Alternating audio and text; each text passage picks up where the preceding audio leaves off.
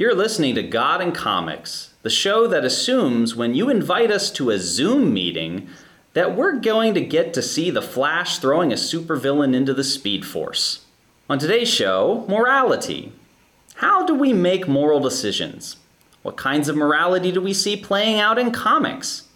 Why is it that I'm now allowed to teach moral theology to teenagers despite having failed the ethics portion of the general ordination examination? We'll work our way through all those tough questions and more, plus we'll have this or that, our recommendation, and a whole lot more. I'm your host, Father Jonathan Mitchican. I am the chaplain at St. John the 23rd College Preparatory in Katy, Texas. On the line with me is Father Kyle Tomlin. Father Kyle, where are you?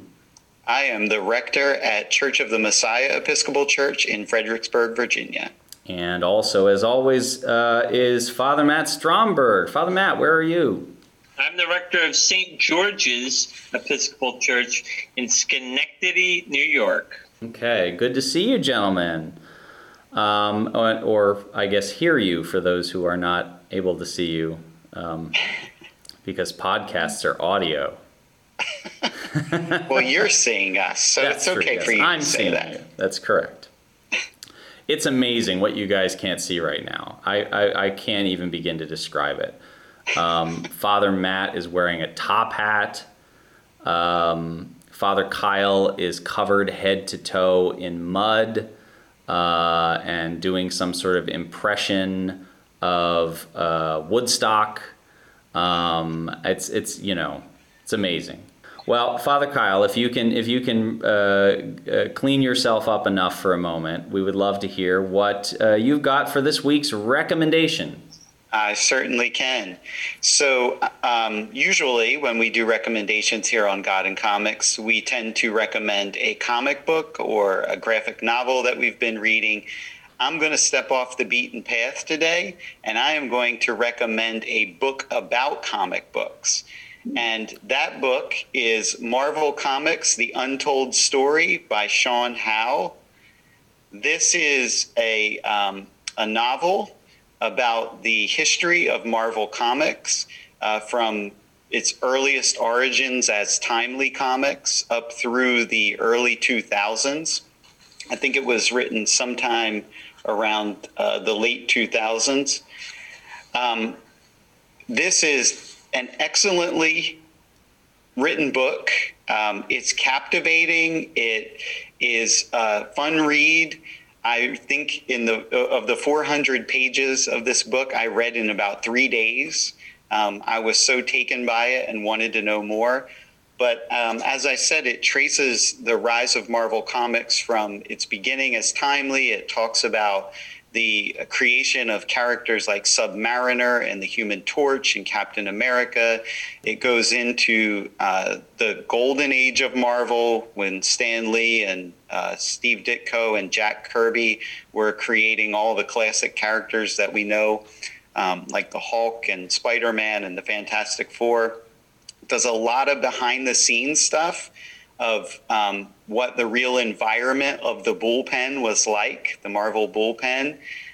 It talks about the dysfunction that exists between Stan Lee, or existed between Stan Lee and Steve Ditko, and between Stan Lee and Jack Kirby, and all the various fallings out that they had and the attempts at working together again.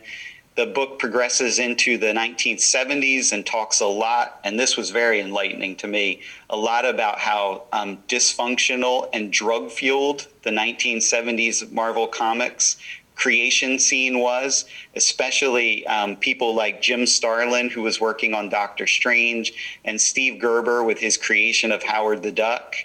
It talks a lot about Howard the Duck. You'll love that if you're a Howard the Duck fan. It also talks about the 1980s, which were kind of like the Jim Shooter years. And I learned one fact that really unsettled my childhood. I have a collection of the Marvel Superhero Secret Wars toys from Mattel that came out in the mid-1980s, around 1984. I came to find out that the whole Marvel Secret Wars comic was only written to back up the toys. they created the toys first and then told Marvel, you need to write a comic around the toys. But the horrible thing is that half the characters that were in the comic never made it to the toys. So there's all kinds of little interesting tidbits there. Of course, the book reaches into the superstar creator years. It talks a lot about Todd McFarlane and Rob Liefeld. It also touches a lot, and this is where I think the book was really valuable. It touches a lot not only on Marvel Comics, but on the comic industry as a whole. So you hear things about DC, you hear things about the creation of Image Comics, and you hear about Marvel's near collapse in the late 1990s and early 2000s from a lot of bad purchases and bad business decisions. And the book kind of ends in the place where Marvel has a bit of a resurrection with the whole Marvel Knights series and with the Ultimate storylines, Ultimate Spider-Man, Ultimate X-Men, that kind of thing. So if you're interested in Marvel Comics, if you're interested in comic books in general, I think this is an excellent book to read. You get a really good sense of what it's like to work in the comic book world, and you also get a really good peek behind the curtain to see how characters are created and what the thinking was in creating a number of very prominent storylines in the history of Marvel. So I recommend it. Marvel Comics: The Untold Story by Sean Howe, Howe, and you can pick it up wherever you buy your books.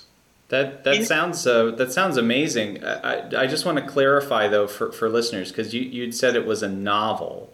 So is this a fictionalization, or is this a real story of? It's a biography. I should have said that. Novel was a misspeak. Okay. Yeah, it's a biography. I guess the question is it written more like a nonfiction, book where they're reporting on things, or is it written in a novelized form?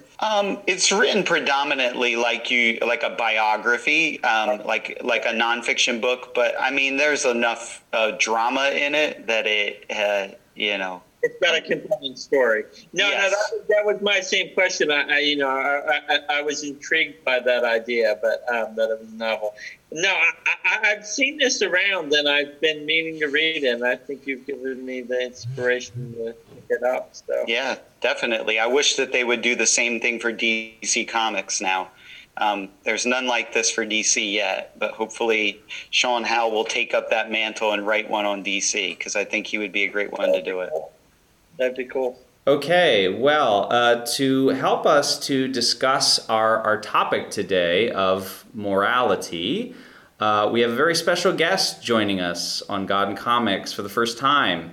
Dr. Elizabeth Kincaid teaches at Nashotah House Theological Seminary. She has a PhD from Notre Dame, right? I have that right? And she writes and speaks regularly on topics of moral theology and ethics. Elizabeth, welcome to God and Comics. Thanks, Father Jonathan. I'm thrilled to be with you all. So let's start by asking you the question I always ask people when they come on the first time. What, if any, background do you have with comics? So when I was growing up, we would go every summer to my family's vacation home in Colorado. And in a cabinet up there was a huge stash of my father's 1960s comic books. And so this was our guilty vacation pleasure, was going through all of those old Avenger comics, Superman, Batman from the early 60s. And that's actually partly how I learned to read, was having, kind of as an early reader, having the comics. And it was a big treat because it was on vacation, and going and looking at those and looking at the pictures. So I won't say I've been like a lifelong comic book fan, but really wonderful formative memories of those being some of the first things I read sitting on the floor in our cabin in Colorado.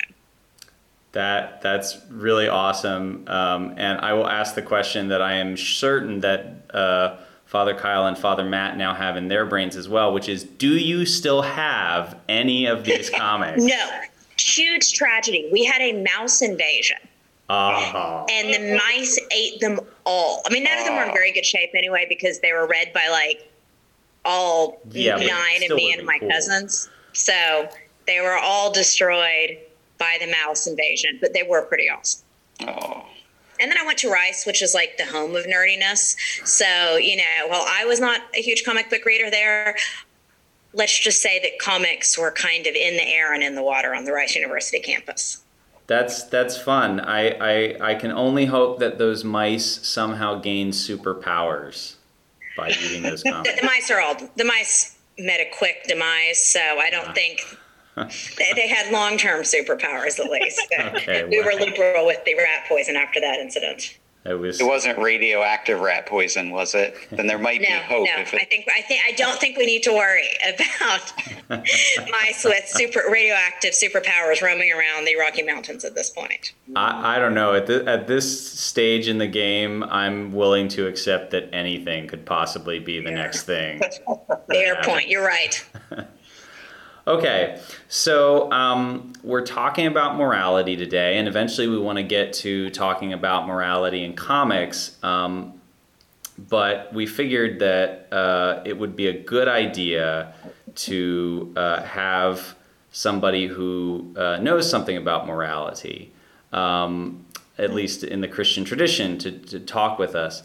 Because clearly we don't. We do not, and it's a bad idea for me to even be involved in this, because I don't know if you guys know this, but when I took the general ordination examination to become an Episcopal priest, the one subject that I did not pass was ethics. Oh, wow. I've gone to Nashotah House instead of Yale. Well, and of course now I teach moral theology to 11th graders.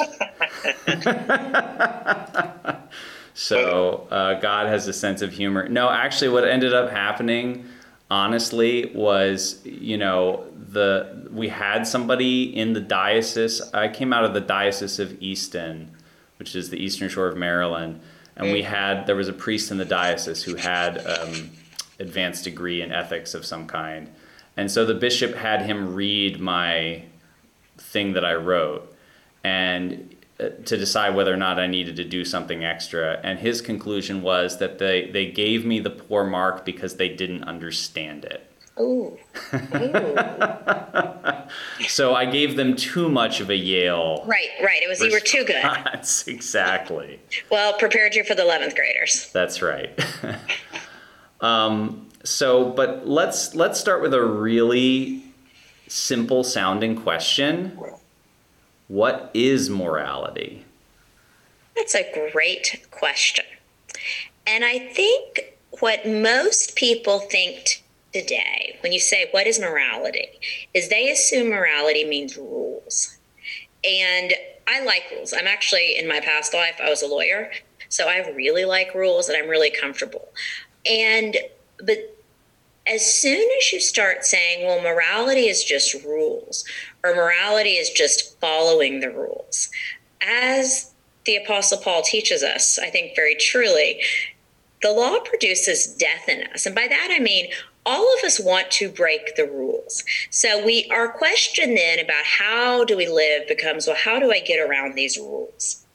So the study of morality, I think more properly in both the classical tradition and the Christian tradition, needs to be understood as the study of the good life. What makes our life good? And to be able to live a good life, we have to be people who are capable of discerning and doing the good. One of my favorite moral theologians, a Dominican theologian, Father Pink Hairs, talks about this idea as a morality of happiness, that basically the question becomes what will make us happy, and not happy in sort of just the momentary sense of eating an ice cream cone, but happy in the sense of being people who live fulfilled and flourishing lives. And of course, as Christians, we would say that the fullness of life is the complete enjoying the beatific vision, relationship with God. So how are we becoming the people capable of enjoying a relationship with God? So that's what morality is. So it's simple. We just figure out what the good is. And then we do it. And then we do it. Right. Yeah, basically. Right. Then we become good. And there's no complication to that process whatsoever. No, we all just instantly know it. I mean, anybody who's had a toddler, sees the reality of how bad we are at both knowing and doing the good. Well, then, what would you say are some of the key things that are necessary for us to consider if we're trying to evaluate the morality of a particular action? Well, I think the real question in evaluating the morality of a particular action is, what type of being am I? And what does this action do to me? How is this action making me more the type of person God created me to be? And so a really important insight in moral theology, I think, that Pope John Paul II articulates really well in Veritatis Splendor, is the fact that our acts make us who we are. We can easily get to this place where we kind of say, well, I'm not that type of person. Like when we do something bad, I'm not that type of person. He's not that type of person. But we become the people who we ultimately are because of a series of actions that we engage with. Our actions form and change us. So the question is, kind of, what type of being am I? What type of being am I supposed to become? And how is this action either moving me towards that or moving me away from that? One of the examples I love to use, because it is a constant temptation in my life, is gossip. I love celebrity gossip. I love People Magazine. I love kind of being in the know. But if I'm a type of being who is designed for relationship with a loving God, and I'm then how can I have a relationship with a loving God if I can't love people around me? And how can I love people around me if I'm engaging in actions that are using them for sort of my own intellectual stimulation by figuring out, something kind of scandalous or edgy about them? And so I think this is deep down how we evaluate the actions. It's not consequentialism. It's not saying, well, this action creates something good. We have to ask that as well. But it's like, what is this action doing to me? So is that something that you think we can see relatively clearly, or do we have to are there things that we have to do to kind of get us in the frame of mind where we can see those things clearly? So I think there's a range. St. Thomas Aquinas talks about the fact that we all have sort of these basic instincts. This is what he relates to the natural law, that orient us to the good. So we can all say, most of us, not all of us, it is good for me to eat food to sustain my body. That is a good and appropriate thing for me to do. We could all say, most of us, it is good for me to take care of my family. This is sort of part of me as a human being, is caring for my children, or having a sense of duty to my parents, or caring for my spouse. But the reality of sin is that the farther we sort of move along, the harder this gets to discern by ourselves, the more our own selfish desires and misunderstanding of what makes us happy gets in the way of actually seeing what the good is. So here's an example. We're talking a lot about poverty in one of my classes right now. And so it is on an intellectual level, I can say that my happiness and sort of my flourishing depends on being part of a flourishing community. I'm a social being. We all are social beings. But if I am not thinking about the needs of the poor, if I'm not engaging with them, I don't have this capacity to sort of naturally say, well, it is a morally good thing for me to give to the poor, to contribute to their flourishing, and that also contributes to my flourishing. My own selfish desires for one of my big vices is expensive coffee. get in the way and make me lose my awareness of like what actually is the good. And of course, even if you know the good, you don't always do it. I mean, I am a moral theologian, and I spend all day talking about caring for the poor, but I still went out and bought a nice cappuccino this afternoon. Well, this is Romans 7, right?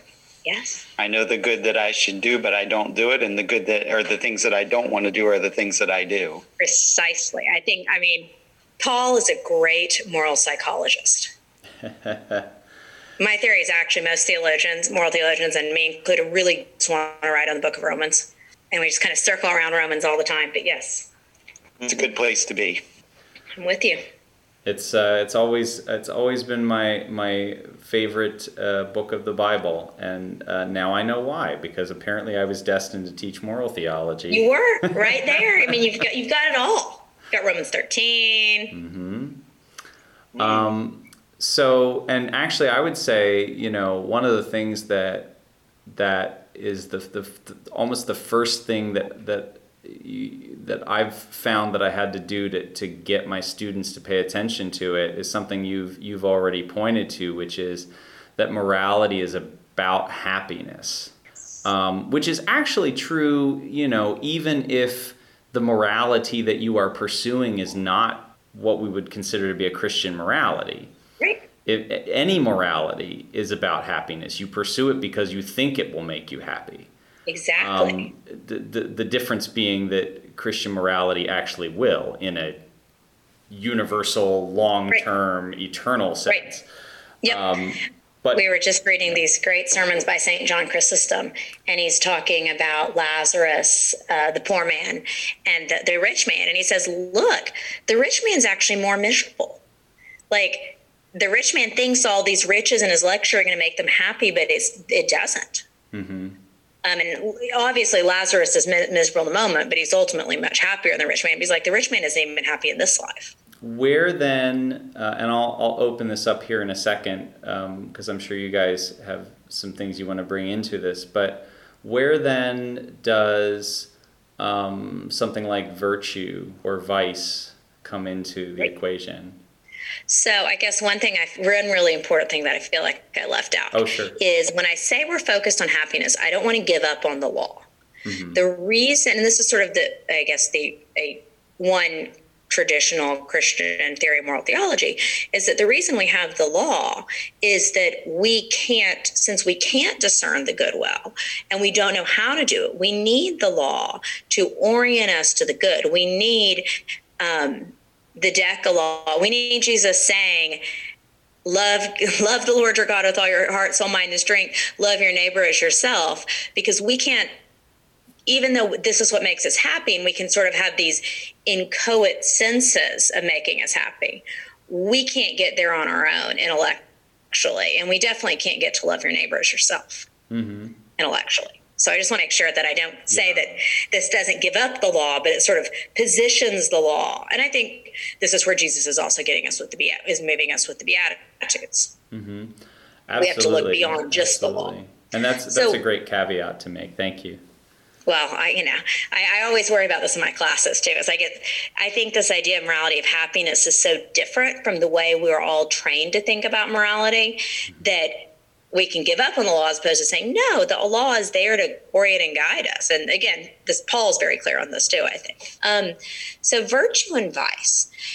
The idea of virtue specifically is that we have, just as we have physical capacities in our bodies, we can have capacities in our soul. And so that the more we perform these good actions, it actually changes, like I said, it changes who we are. And the more we perform the good actions, the more likely we are to be able to do things well in a different situation. So the easiest one is this idea of the virtue of temperance, that the more I learn to control my bodily desires, the more likely I am to be able to keep doing that in an appropriate way. And part of the point about virtues is exercising the virtue isn't always going to look exactly the same way in every situation. I will confess to you, fathers, I have not had the most self-denying Lent this year. But I actually feel like maybe given the year we've had, that actually is not inappropriate. That does not mean that I've given up on the virtue of temperance. It's just being expressed somewhat differently this year. But even assuming that wasn't the case, we might say, well, look, the virtue of temperance would point us towards a time of more than normal self-denial. But if you continue that to Easter and you don't stop to celebrate, you're actually not living out the virtues perfectly. It's acting in the right way, in a way appropriate to that instance. And so the point, and this is from Aristotle, is that the more you do that, the better you are able to do it the next time. Just like, I mean, one of the things I've been working on for years in my marriage is closing all the doors in all the cabinet doors in the kitchen. And so, the more I do that, the more ideally I'll be able to keep doing it. That's one that I need to work on. Maybe that's a big struggle. There you go. The deacon at Mass this Sunday he was preaching this week, and he began the homily with, "Welcome everyone to the 13th month of Lent." Yeah, yes, precisely. I think we all feel that way. Well, there's a number of other things that I could bring up, but I just want to open it up to Father Matt and Father Kyle. Do you guys want to bring anything up in this sort of general sense of morality before we dive into comics? No, the only comment I would make would backing up to the issue of the law and how the law functions in the realm of morality. A lot of Lutheran theologians have described the law as a kind of playpen for us, that life is good inside the playpen, but it's when we get outside of it that life goes badly for us. Right. But there's a lot of room for creativity in there. There's a lot of room for movement, and I think you see that reflected in the Pentateuch and the Torah, where there's the giving of the commandments in Exodus 20, but then what comes afterwards are the case laws. Yes. And the case laws are not meant to necessarily be the be-all and end-all, but they're meant to sort of address particular situations with the idea that godly wisdom will then be able to pick up on what's being said there and apply it to circumstances of a similar nature. So there's no concrete, this is the only way to do it, but perhaps there's some room for learning, through wisdom, how to address situations. Yes, I think that's absolutely the case. I mean, one of my favorite instances is as we look at discussions of money and property throughout the Bible. We do have the evangelical counsels, the counsels of perfection, which is giving up everything. But we don't see this expected of everybody in the same way. I mean, we have the church in Jerusalem where stuff is held in common. We have the rich young ruler who Jesus says, give up everything you have and follow me. We have in the Old Testament law the principle of not gleaning the corners of your field. And so we have all these different instantiations of kind of engagement with property. But the real underlying message is always, this is not yours, this is God's. Yeah. Use this to serve God, but it shows up at different places and different times as sort of what's appropriate. Mm-hmm.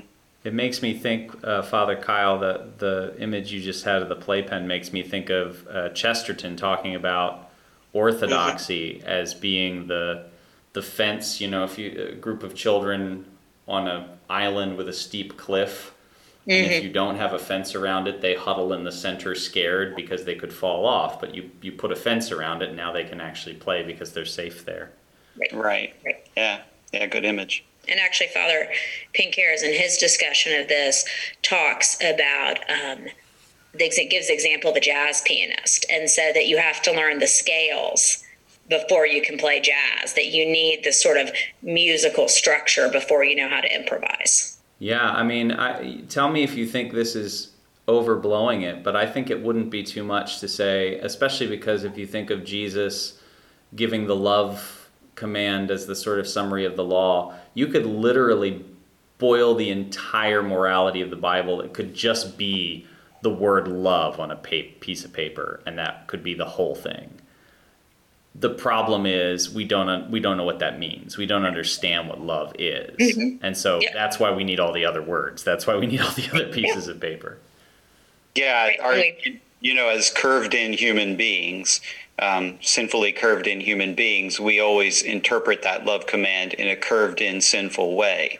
So love is whatever serves me best in any given moment, right? But the one thing that the law does for us, the Decalogue does for us, is it defines what love looks like in a way that is not self-centered, in a way that actually looks out toward God and then looks out toward my neighbor, right, in a vertical and horizontal way. Love is defined for us, and we need that because we're always going to default to the self-centered. Absolutely. And we're bad at it. We don't choose things that are actually going to make us happy. It's just things we think are going to make us happy. Yeah, yeah. Going back to your illustration of the rich man, right? The rich man's unhappy because he thinks that the wealth is what's going to ultimately give him his happiness, and yet it doesn't. Right. And that's true today. I mean, how many people pursue wealth or status or fame or power or any of the number of idols that we set up in our lives, and they think these things will ultimately be fulfilling, and they prove to be empty. They're not the things that give life. Right. Guys, what if we're all just in a big rom-com, and we're God's the one we're supposed to be with at the end of it, but we're with the other person who's not cool at all, and the audience can see it, but we can't see it. You know what I'm saying? Yes. Yeah. It's an odd picture, but I get it. I mean, we are the bride of Christ, right? So, right. We are. Yeah. Well, I said yesterday. My favorite children's story Bible is the Jesus Storybook Bible, which I would highly recommend. And the story of Leah is told exactly in that way, is that the whole focus is Jacob doesn't love her. He loves Rachel. Yeah. But God loves her. Yeah. Yeah. Yesterday I preached on the Decalogue yesterday in the lectionary cycle. And one of the things I said in the sermon was that God was not into polyamorous relationships. And yet that's what we often think, right? Going to your rom-com illustration. Oh, man. Are there polyamorous rom-coms now? I don't know. Do I want to know? Probably not. It's a family show. I'm sure it's coming. Yeah. Wow, I preached on the 10 Commandments too, but I didn't get into polyamory. You're braver than I am. Jeez. Sometimes you got to push on it. Good for you. Ba-da-ba-ba-da-ba. Wah.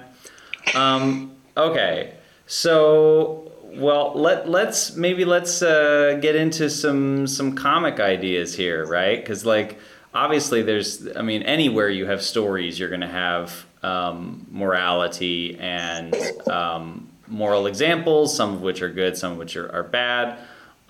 So we thought we'd bring up some of our favorites.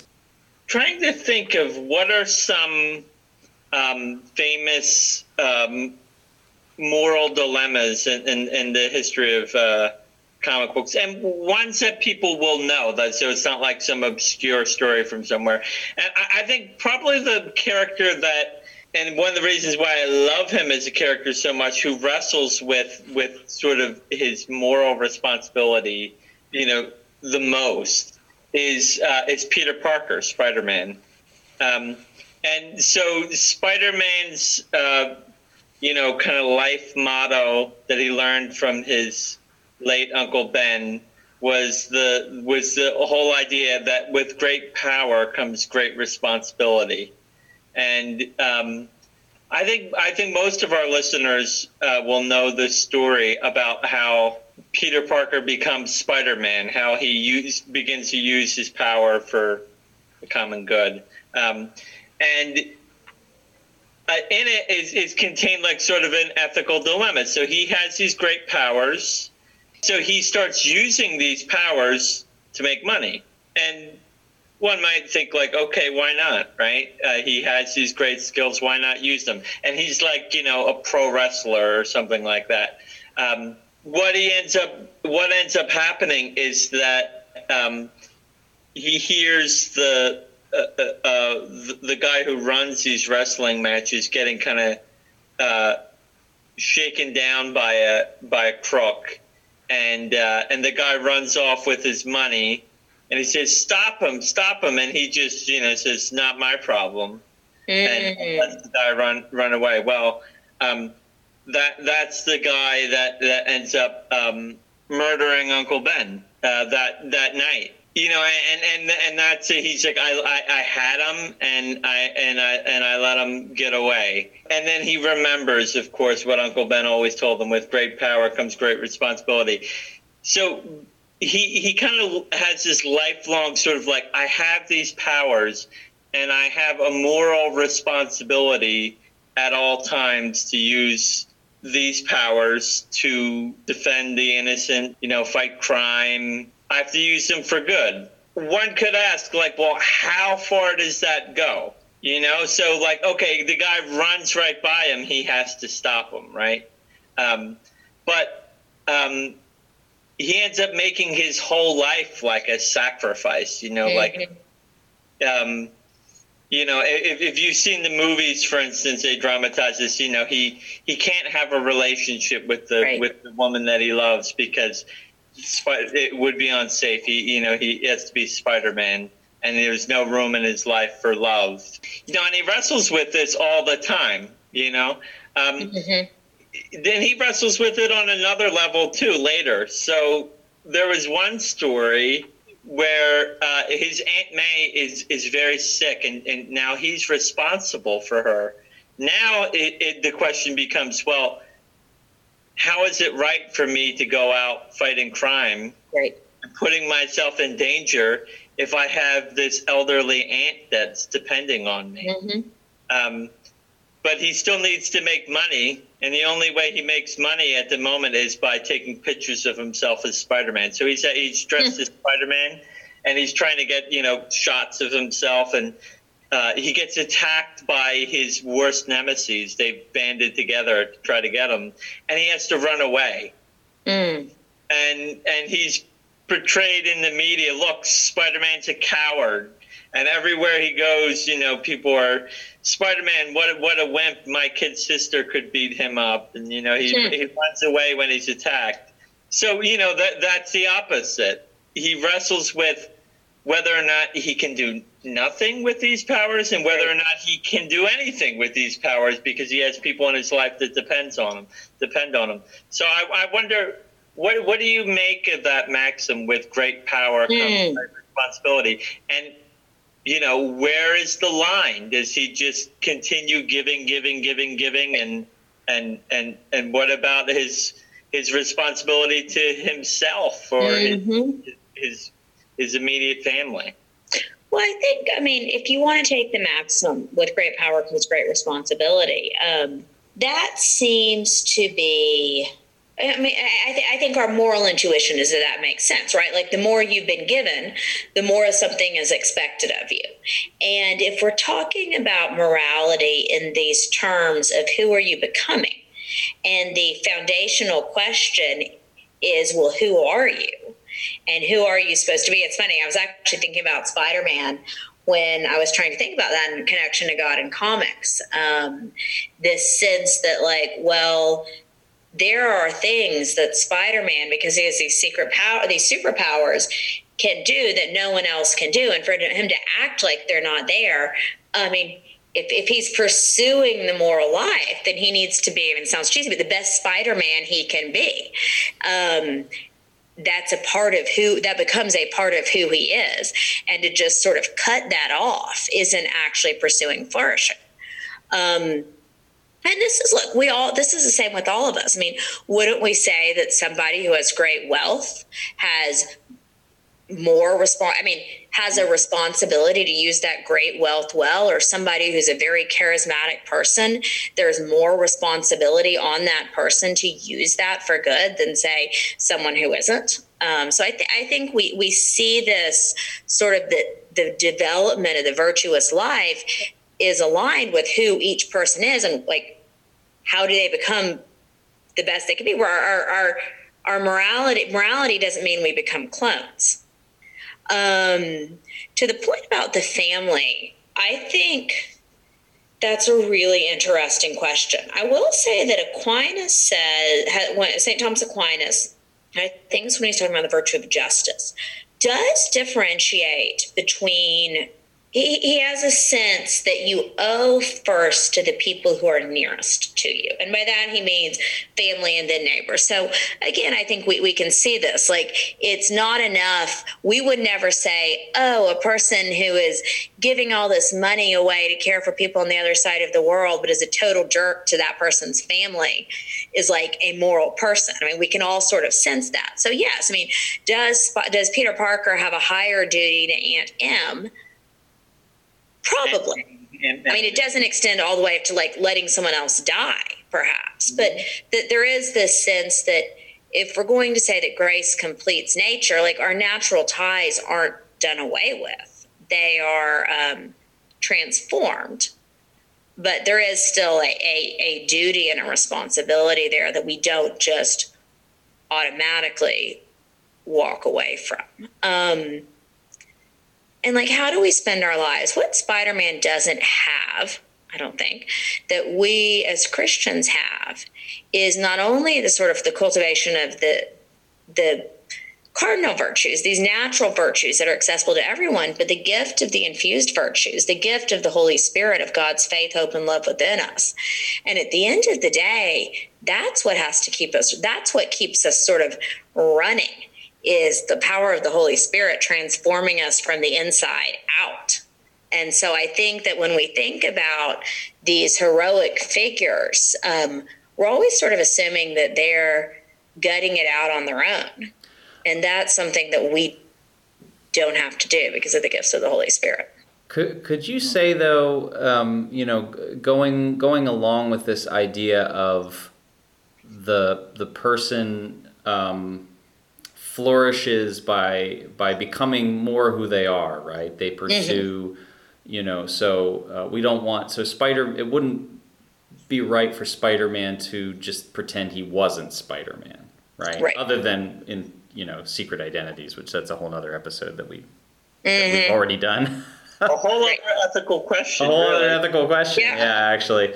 But so, but wouldn't we also say that it's true that choosing not to act is itself a moral choice? And so, like, to go back to the example that you gave, like a wealthy person has a greater responsibility in some ways than a person who doesn't have wealth, which I think is true and in some ways even self-evident.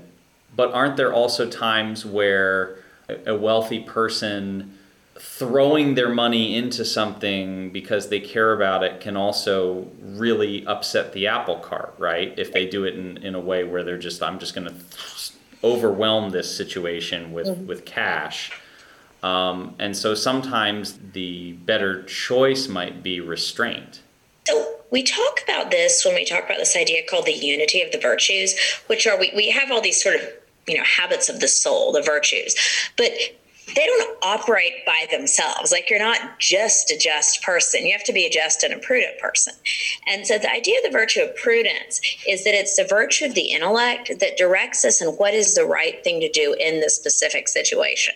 So, while I'm sure all of us operating nonprofits would love to have the problem of the wealthy person who just wants to give and give and give without restraint. And this goes back to the Peter Parker example too. I mean, part of what he needs to do, and I think this is part of kind of the arc of his story, is to cultivate the virtue of prudence, not just the virtue of justice, and determining what is the right way to act in this specific situation, given all the responsibilities, both the responsibilities I have because of my great power, but also the responsibilities I have as a person. And my responsibilities to Aunt Em or to Mary Jane, or, these don't go away. I think the responsibilities don't go away. He owes different things, different people, to be the actions of the virtue of justice. But if you're not acting justly in accordance with prudence, like you said, Father Jonathan, that doesn't do anybody any good.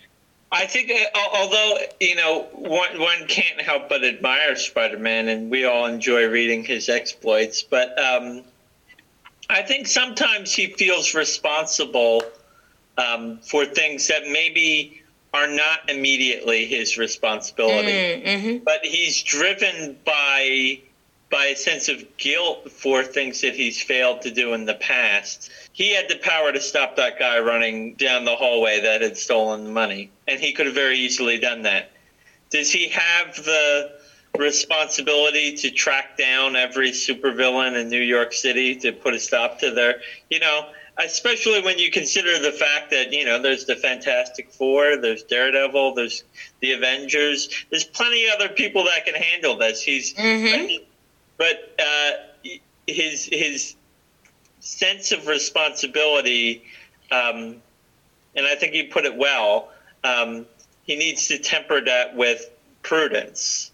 That his sense of responsibility overflows all reasonable bounds sometimes, to the point where he feels guilty when maybe he has no reason to feel guilty.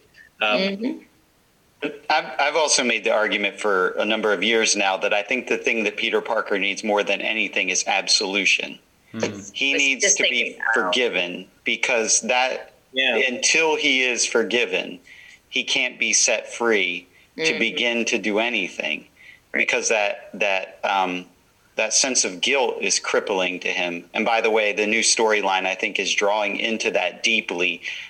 In the current issues of Spider-Man, there's a lot of talk about forgiveness and seeking forgiveness. All right. Well, we've sorted one out. I think this was a good therapy session for Peter Parker. I think he made a real breakthrough here.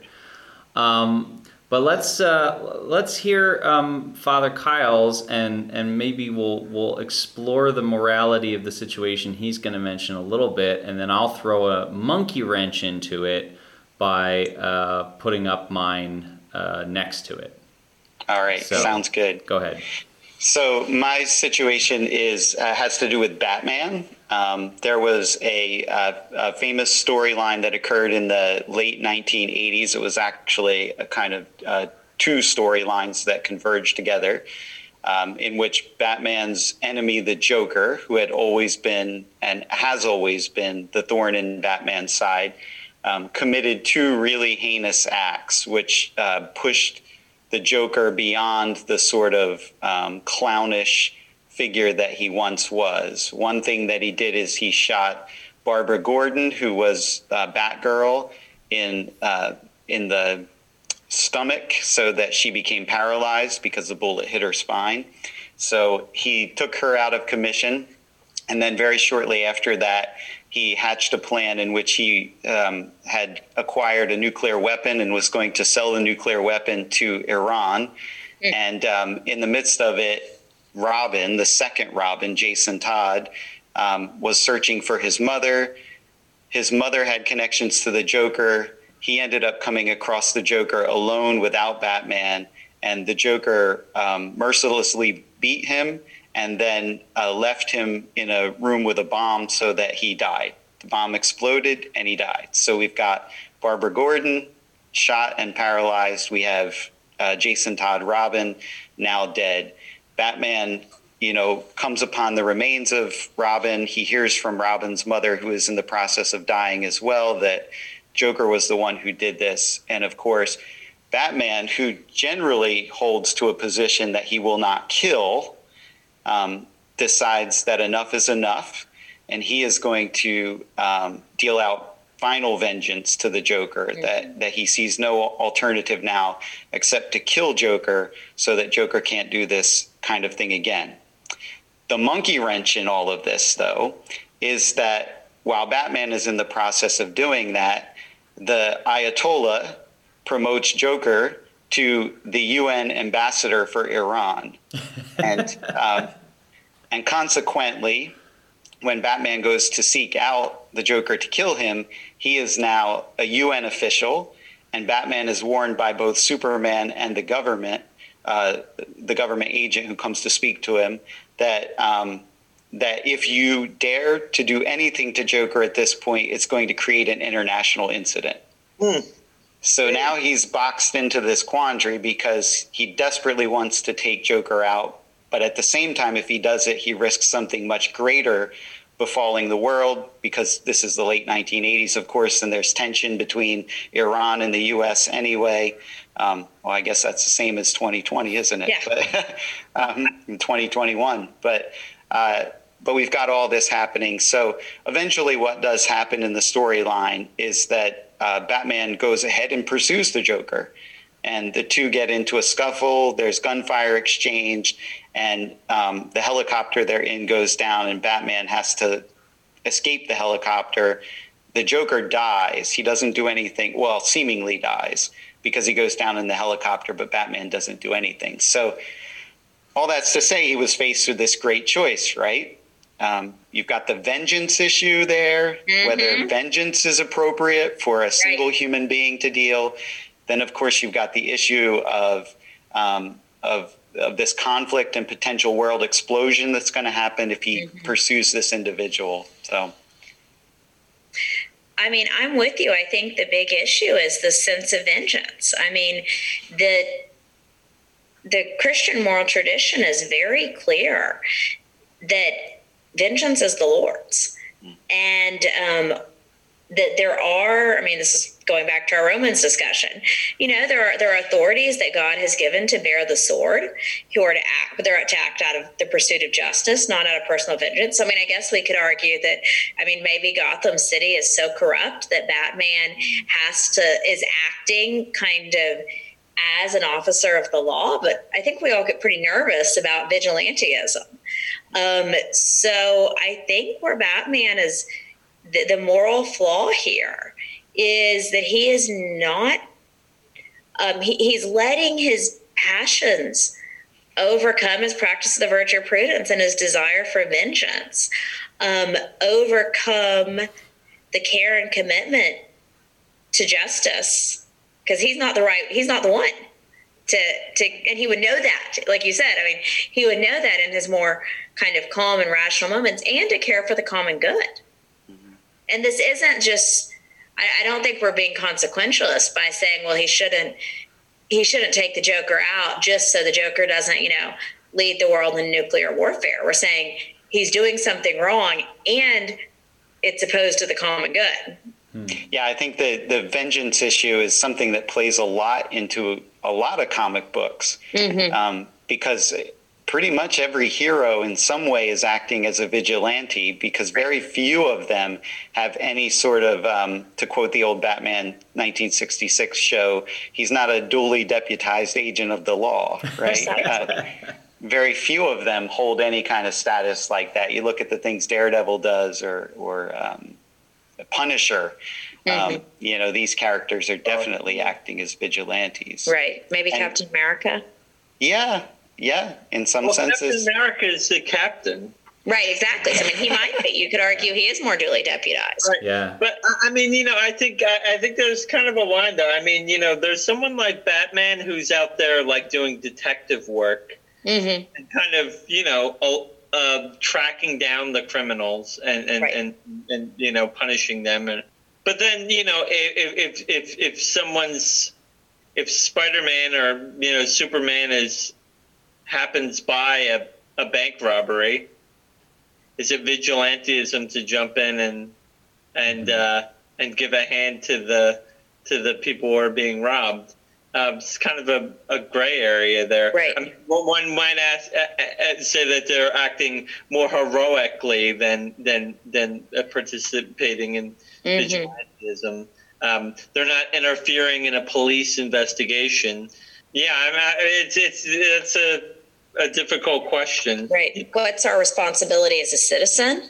Yeah. And to kind of our neighbor. And then, I mean, I think, you know, going and hunting down someone. And maybe this gets back to Peter Parker, too. You know, I mean, he's putting too much responsibility on himself. There's a big gap between stopping the guy who's running away with the money and, like, hunting down every super criminal in New York. Well, and there's a thin line here too, because there are mechanisms by which these characters become kind of legitimate actors. I'm just thinking about like the Justice League, in many ways is considered a legitimate actor, right? As a group, or the Avengers at certain points in their history, at least, have been considered that. But then when one of these guys goes off to do something on their own, what does that mean? But maybe this would be a good time for me to throw mine into the ring. So the example I wanted to use, and before I do, let me just say again on the podcast, as I have before, I still have not seen Wonder Woman 84. I want to see Wonder Woman 84. I am not willing to pay $20 to rent Wonder Woman 84. But please do not spoil it for me, those of you who have seen it, because I have heard enough through the air to think that there may be some correlation to what I'm going to bring up. But probably is. What I wanted to bring up is a storyline that happened, that led into the Infinite Crisis event in DC. This is a storyline that was called Sacrifice, that starts out in Superman, but ends up in Wonder Woman. What happened is you have this guy Maxwell Lord, who has a wonderful combination of things. He is wealthy, ruthless, has psionic powers, whatever the heck that means, and hates superheroes, and wants to really sort of mess things up, not just to cause enrich himself, but to actually like cause real pain to the world and to the reputations of people. And so he does several terrible things, including murdering Ted Kord, the Blue Beetle. But he also manages to basically take over part of Superman's mind and uses this power to basically convince Superman at various points that his friends and people he cares about are under attack. And that then prompts Superman to actually harm people that he cares about. Because he's hallucinating and he thinks that they're other people. And he begins to do great damage without even realizing that he's doing it.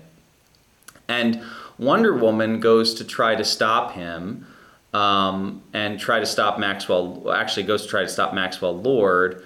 And in the process, Superman thinks that she's a bad guy because Lord does this. And so they have this kind of terrible fight, and she ends up cutting him with her tiara, which kind of snaps him out of it, at least momentarily. But basically, and all of this stuff is happening on television too, by the way.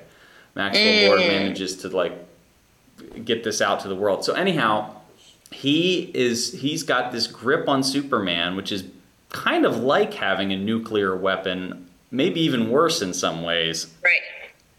She is trying to talk him out of it, and he won't be talked out of it. She's trying to figure out a way to disarm the situation. There doesn't seem to be one. Finally, she puts the lasso of truth on Maxwell Lord, which of course means that he is compelled at that point to say what is true. And she asks him in this moment, is there any way, short of killing you, is there any way to stop this situation, to get you to stop? And he says, no, the only way is to kill me. At which point, she snaps his neck. On live television. Which leads to the dissolution for a time of the Justice League and all of the things that kind of go into Infinite Crisis.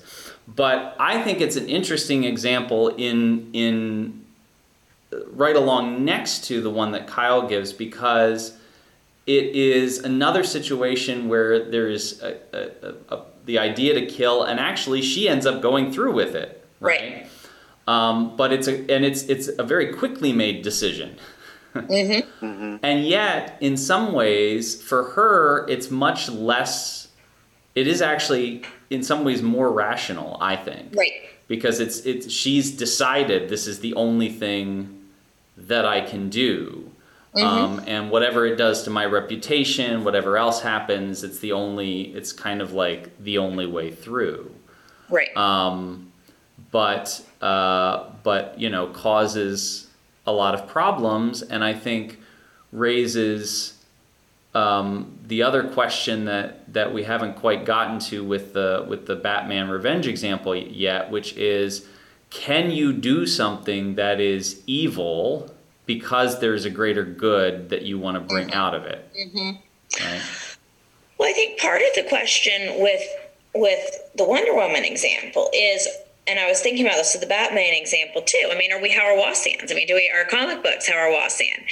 Are we going to say that killing is always murder?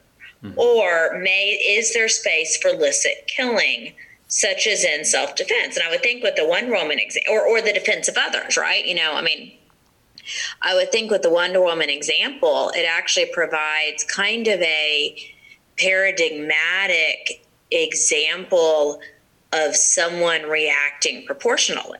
That, she wants to give him every way to sort of stop doing this. It sounds like she has lots of truth on him. Is there any way we can get you to stop? And he says no, and so she kills him. And so is that a licit, it's not a judicial killing, but is it a licit killing because she's acting to protect herself and others? And so I think that's a hot question in world theology now. Wonder Woman's not a Christian, but she's an Amazon. But what is the what is sort of the limit of appropriate actions in defense of self and others? But she clearly is. She clearly doesn't want to kill him. She would like. It's definitely proportionate. Yeah. She's doing the minimum amount that she can to get him, inflicting the minimum amount of violence she can to get him to stop in that instance. Well, my question would be, and I've never read this story, but I might have to because this is really interesting. It's Greg Rucka is the one who wrote it. Yeah. So she has him restrained at the moment, though, right? She's got him. He's tied up with the lasso. Where is he going to, couldn't she have brought him to be detained by the law and imprisoned and put on trial and everything? He's telling her his intention, but at that moment, does he have the power to continue to go through with it? Or is it... He does, yeah. She could. I guess I don't know. I guess they could have explored what happens if they sedate him or something. I'm not really sure what they could do, but because he has Superman under his mind control. Exactly. So and he even in the moment says that he's willing to let Superman go for now, but the possibility will always exist that any second he could turn it back on again and have Superman creating havoc once more. It becomes this kind of terror situation, right? You'll never know when I'm going to. So I guess the other thing is Superman could have gone away somewhere or something, I suppose. But couldn't Superman come? He's Superman. Couldn't he come back? Right. Yeah. It's complicated. Now, I'll say, Superman is definitely horrified by this, especially witnessing it happening right in front of his face. So, this is part of the issue there, is that because he has such a strict moral code about this, and Batman too, even though Batman had been right up against the brink of it with Joker before, he has ultimately never gone over the line. Exactly. Yeah. It's a thin line, but it's a thin line. He's pushed off a cliff. Line a little bit. Batman's like, I will beat you within an inch of your life, but I won't actually take you that last inch. That's right. But I always thought it was odd with Batman too. You know, he won't use a gun. You know, but he'll throw explosives at people. Right. Right. I mean, does that your intention? It's just a little more diffused. I mean, the intent is still there. Yes, or you know, I mean, I think that one of the reasons why Batman doesn't want to use a gun is because it's more personal than it is ethical in some ways, because it's like his parents were murdered with a gun. Right. So he has this almost psychological aversion to guns. I wondered. I mean, because you know he uses all kinds of other weapons. It's just, you know, that in the comic code, you know, didn't allow Batman to carry a gun. Yeah, because originally he did. Originally he did have a gun, and he did shoot some people in the early issues of Detective Comics, and then they did away with that. But there's a lot of gray areas in the early Superman and Batman comics, because both of them have a tendency to just let people die rather than seek to bring people to justice. They deal out justice by allowing somebody to die. And that shifts, of course, with the comics code stuff and, seeking to not send kids down the wrong path.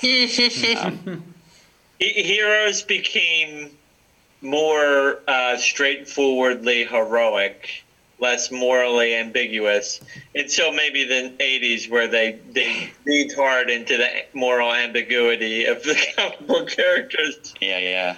Well, I don't know if we have thoroughly adjudicated the morality of Batman or Wonder Woman at this point, but we've certainly raised some good, interesting questions.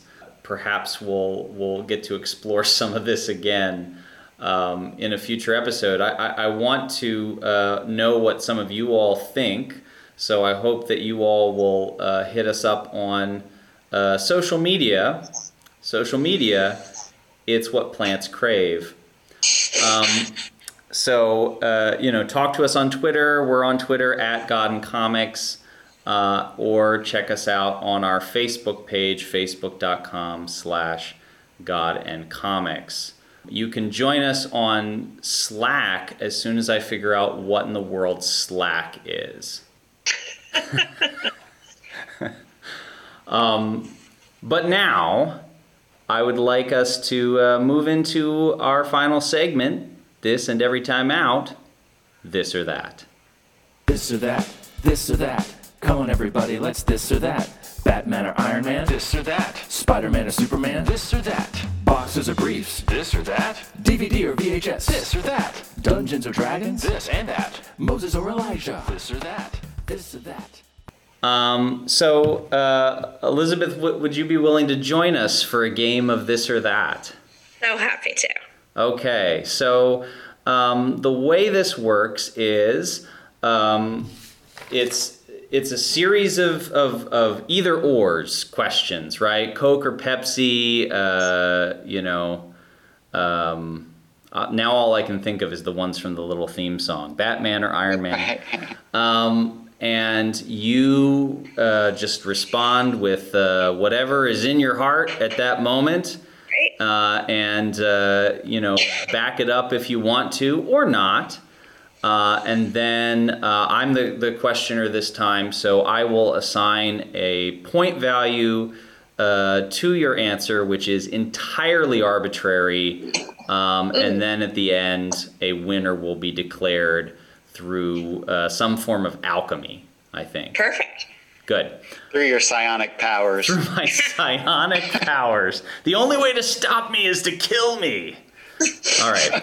So let's start with Father Kyle. Punky Brewster or Saved by the Bell, both of which are getting reboots. This is hilarious. You must have psionic powers. We just watched the first episode of Punky Brewster again like an hour Really? ago. Like the original one? Like the original one with my daughter. Yeah. What'd your daughter think? She liked it. We're going to start watching it again. But so my answer is Punky Brewster. I never watched Saved by the Bell, believe it or not. Really? That's one show I'm unfamiliar with. My wife knows it well, but not me. Yeah. So you might have been just a little bit too old for Saved by the Bell, because it was like it. The weird thing about that show is it was a show about high school kids, but it was a show about high school kids aimed at kids younger than high school. Yeah. Imagining what high school might be like. Yeah. So. Giant cell phones. What's that? Giant cell phones. Yes. Oh, yeah, that's right. Absolutely. Being able to stop time so that you could talk to the camera and so forth. But Punky Brewster is a good, colorful answer, as always. That's right. So 350 points for that one. All right.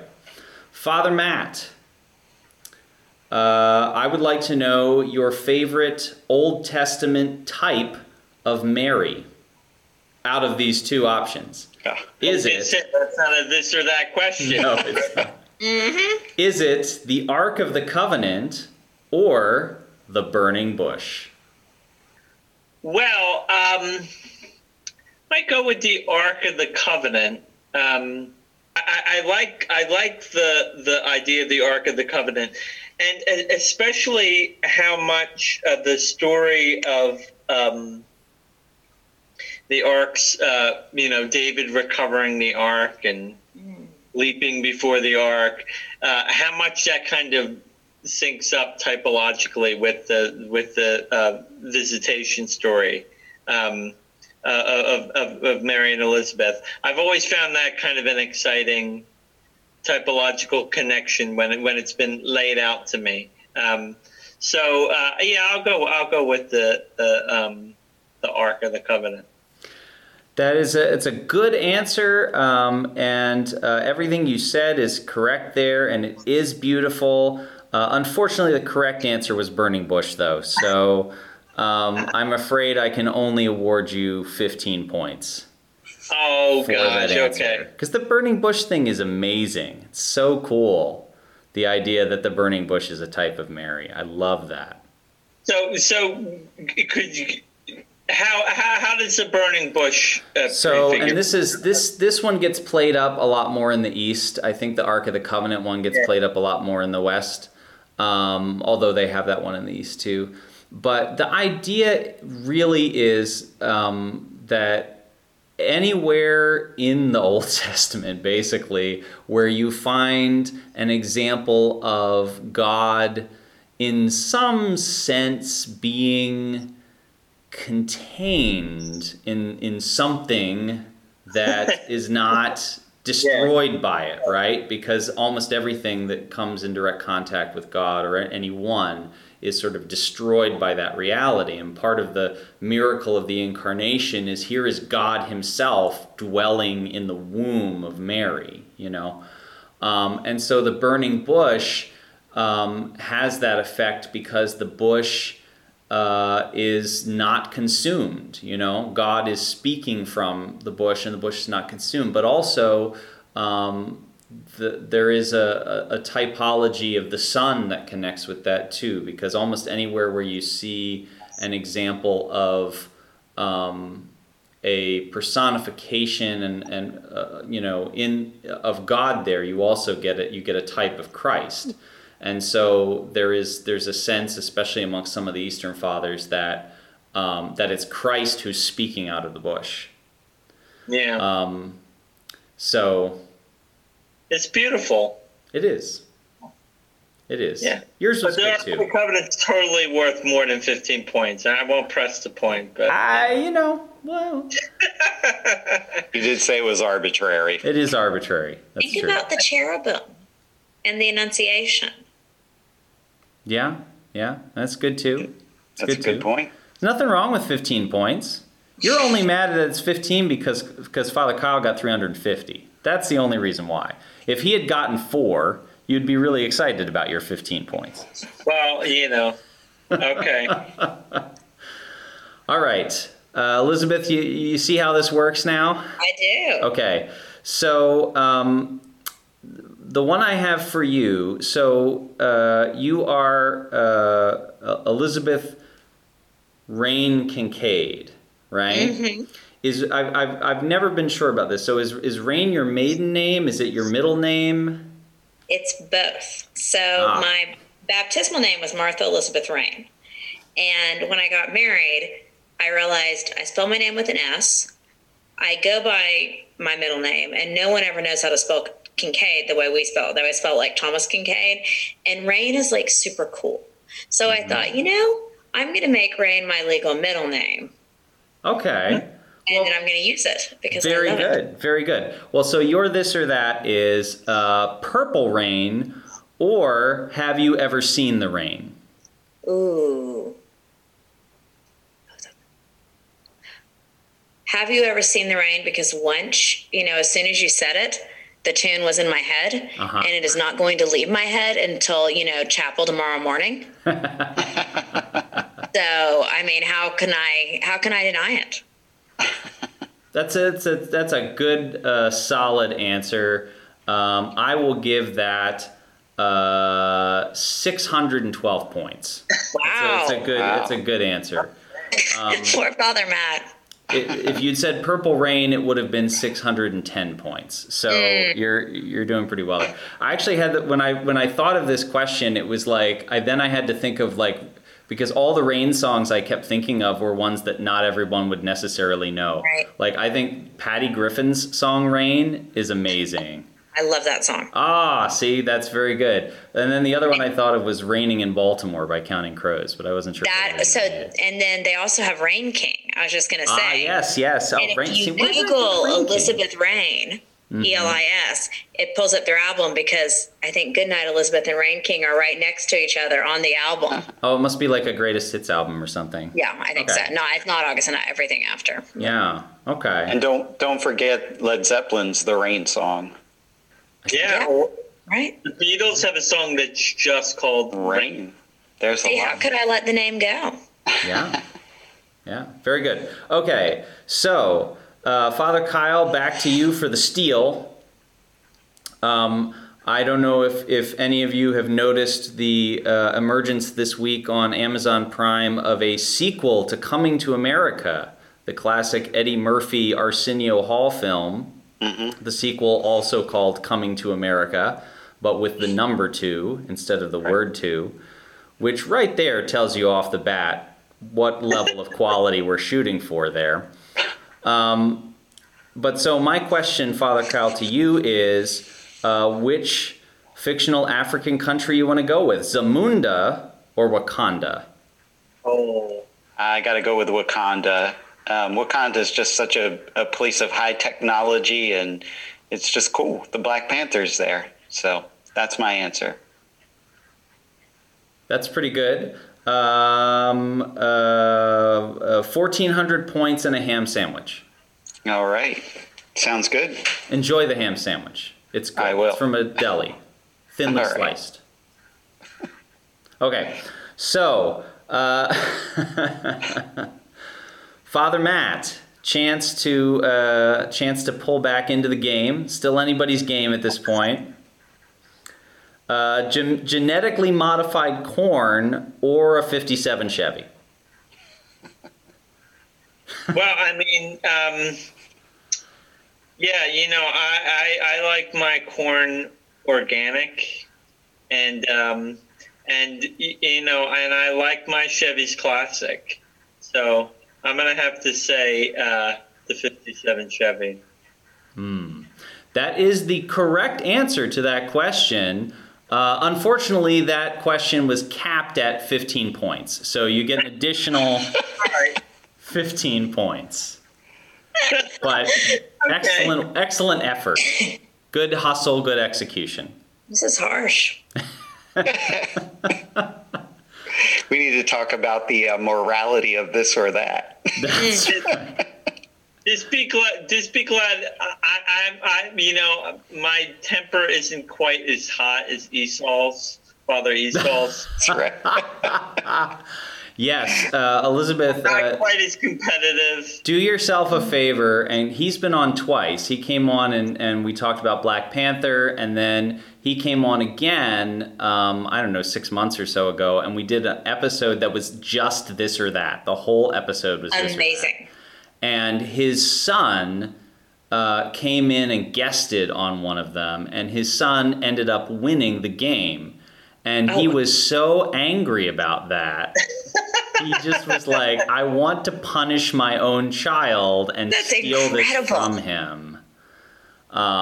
So Father Esau McCulley, what I'm saying is basically terrible person. Let me just throw that out there. I don't think anybody's surprised by that revelation, by the way.